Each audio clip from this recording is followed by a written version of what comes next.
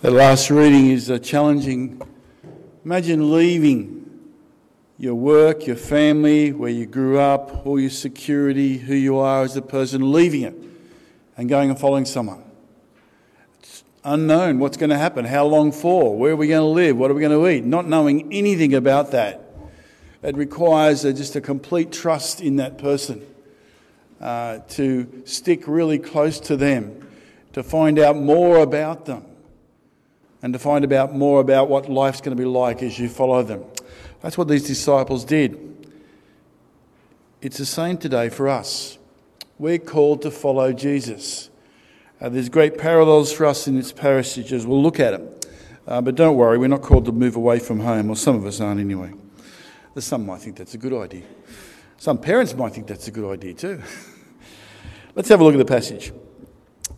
In Mark chapter 1 verse 14, we've looked last week at, we're looking at who is Jesus. We saw he's the Son of God, he's Jesus, the Saviour, and Christ the King. And this Mark's Gospel is just encouraging us to have another look at Jesus, a fresh look, a revitalised look. And we're looking more today, we see more of that. In verse 14 it says that after John was put in prison, John the Baptist. In the other Gospels you'll read there's been a period of time where Jesus has been tempted in the wilderness for 40 days, and there's quite a period of time that's happened. And now John's been put into prison. Why mention that here?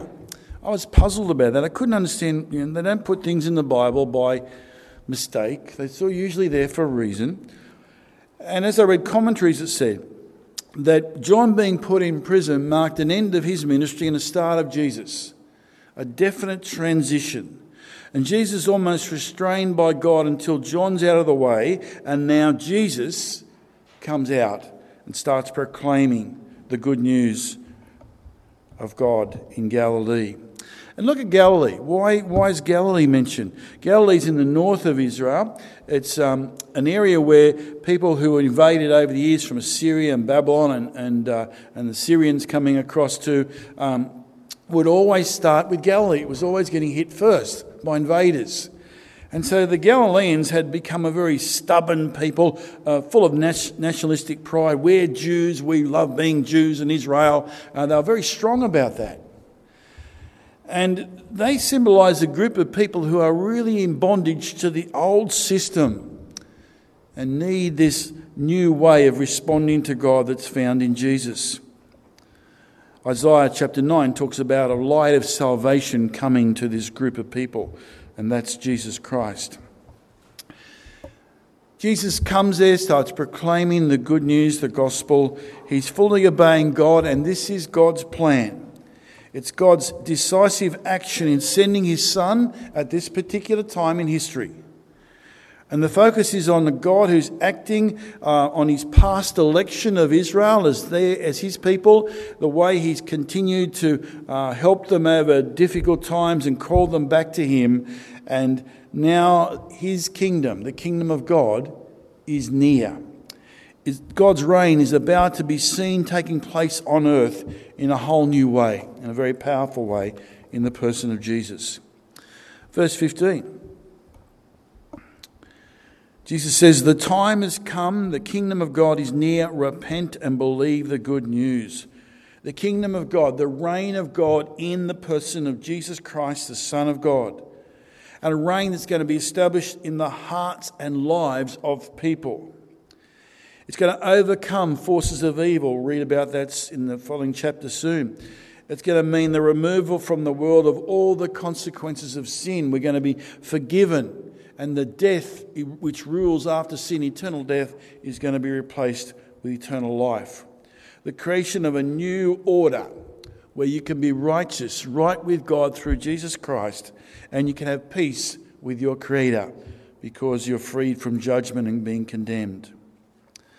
This kingdom of God is near. It's there, it's ready for, it's entering the world. People are called to change a heart and accept this news which John has been preparing the way for. And the kingdom of God is in the person of Jesus. We'll read over in Mark chapter 13, verse 28. It talks about the fig tree. Fig trees were common. I actually talked about this the other night in Waves. I saw the talk. But fig trees were common around. People would see the fig tree and they could see the fruit forming on the fig tree, and they could know that as the fig tree fruit formed, they would watch it as to when it's ready to pick and eat. It was quite visible.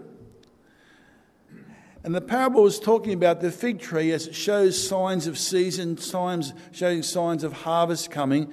The same with the kingdom of God is near, recognises signs, recognises it's time to respond to the kingdom. It's upon us. There's an urgency in this whole call because it's going to impose a radical demand on people to respond. Either you submit to God's summons or you reject it. You have a free will. You can reject it. But Jesus is calling for people to respond, and a radical response at that. To repent, to recognise they're going the wrong way, they're ignoring God, they're not honouring God the way they should, and to want to turn around, seeking forgiveness and change their life. And then believe the good news, trusting in Jesus Christ and living that changed life, coming from a changed heart, a changed mind, and living a changed life. So Jesus is proclaiming the kingdom, but he's not giving the content right now. We're just getting that summons. The kingdom of God is near. And we're hearing repent and believe. The rest of Mark will fill out what that means. Verse 16. As he walked beside the Sea of Galilee, he saw Simon and his brother Andrew casting a net into the lake, for they were fishermen. "Come, follow me," Jesus said, "I'll make you fishers of men." But once they left their nets and followed him. Now, the other Gospels help us to understand there's a bit more to this. And Luke chapter 5 records that Jesus was teaching the crowds. He came to where these guys were fishing. And in fact, Simon and his brother had been fishing all night, caught nothing. And he says, "Look, cast your net on the other side." And they know the area, they haven't caught anything, but they do it. So they cast the net out. When they go to pull the net, it's so many fish in there, it's almost going to break. It's a record catch. And Luke records that Simon ran to Jesus, fell at Jesus' feet and said to Jesus, "Go away from me, Lord, I'm a sinful man." He was convinced that Jesus was some sort of, not God at this point, but some sort of mighty person. And he was also convicted that he was sinful at that point. And Jesus calls him to come follow me, I'll make you fishers of men. Now, as you read this, you think, we should have Bob Pickworth here and talk about fishing. We should have fishing stories. It's all about fishing. But as you read the Gospels, it's not all about fishing. He doesn't keep going on telling about being fisherman. In fact, he uses lots of other things, like he says fisherman, but he also says farmer. He also says builder. He talks about being reapers, being shepherds, being stewards, being servants. There's a whole lot of different ways of describing someone who follows Jesus and continues the work of Jesus in this world as they follow him. The common aspect of all these is an obligation to the Lord and to other people. To the Lord Jesus and other people is the common aspect of all these obligations, of these terms. Verse 18. They hear the call to follow Jesus, and they do it at once. At once they left their nets and followed him. It's a radical response. It's doing it immediately. It's going after him as leader. It's not saying, "Hang on, Dad, look, we're going to go away for a while." Dad says, "How long?" They don't know. There's none of that going on. Well, there might have been, but we didn't see about it. There wasn't any plan that something, we'll be back in so many months. There's no packing up the gear. It's just going and following Jesus. Obedience for both pairs of brothers to the call of Christ was going to be costly. They had to abandon all they held dear, all their earthly security in their commitment to Christ. Each left all they had, and that's a minimum requirement. As we follow Jesus, we're called to put him first above all other things. Luke 14 would say, "In the same way, any of you who does not give up everything he has, cannot be my disciples." Jesus doesn't want second place in anyone's life. He wants to be first place. He wants to be the one that we seek out, that we rely on, putting him in the place of priority in all that we do.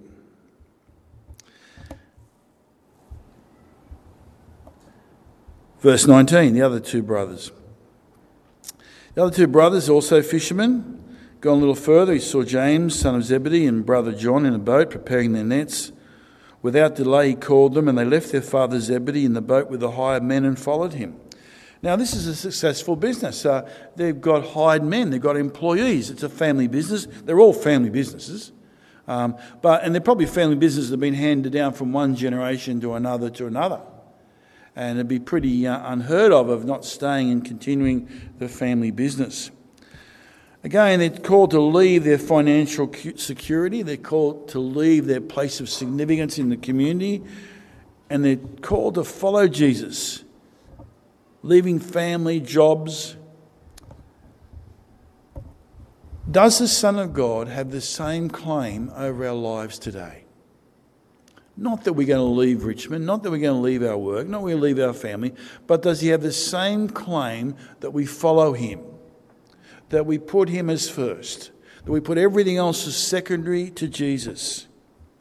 You see, he's calling ordinary people, isn't he? He's not going in and calling the religious leaders or the scholars or the people who are powerful and in control of things. He's just going out in the workforce and calling ordinary people. Nothing special. Simon will be Simon Peter, will go on to be the leader of all the disciples. He was never much of a writer. That's why we're reading Mark's account of Simon Peter's words. Mark writes, he's the secretary for Peter, calling ordinary people to do extraordinary things. Jesus Christ is still doing that today with us right now. People can refuse Jesus' call. Some will later on. If you refuse it, God gives us a free will, but you've got to face the consequences. And the challenge for us is, will we submit to the authority of Jesus, the Son of God? Will we put him as number one in our life, as first priority? When we plan what we do, where will Jesus be? If we plan to have a holiday, where do we think about Jesus at all? If we plan with our money that we get each week, do we think about Jesus? If we plan to move away, do we think about what would Jesus want me to do? With our time, do we consider what would Jesus want me to do? Where is Jesus? Does he keep coming up in our minds? Is he really the priority? Calls for radical surrender to Jesus of all that we are and all that we hold is important. And it's true today for us. It doesn't mean your work, your family, your place of living. Though for some people it does. For those who've gone to full-time ministry, it does. It means I've done that. Amy Jackson, we sent her out recently this year, haven't we? Amy has gone to Marsden Park. It means moving over there, living over there, working over there. It's not far away. She comes back, but it's a move. Last week we celebrated 7 years of Auckland Evangelical. Rowan and Sarah Hilsden, they lived here, grew up here. They went to Moore College to study and live. They went to Rudy Hill to study and live and prepare. Now they've gone to Auckland, which is even further away. Us, Roz and Tony, it's a bit further to go and see the grandkids in Auckland. And we've had a lot of people do that, who've gone into full-time ministry and have moved away because of that. But it doesn't mean it applies to each and every one of us. We're all called to give Jesus that right place in our life, that place of number one, of being central, of being at the centre of all that we do. It all starts with our hearts and minds. It first of all starts with a mind that sees Jesus as Jesus, the Saviour of the world, Christ the King, the Son of God, the one that I don't just need, the one that I should honour because he's there at creation. He's the one who created me and sustains what's going on right now and ultimately will take me to heaven. And all that in our minds, as we understand our minds, it then goes into our emotions. Now, I like Auckland Evangelical because at this point they've got a motto that really is a good motto. Anyone know the motto of Auckland Evangelical?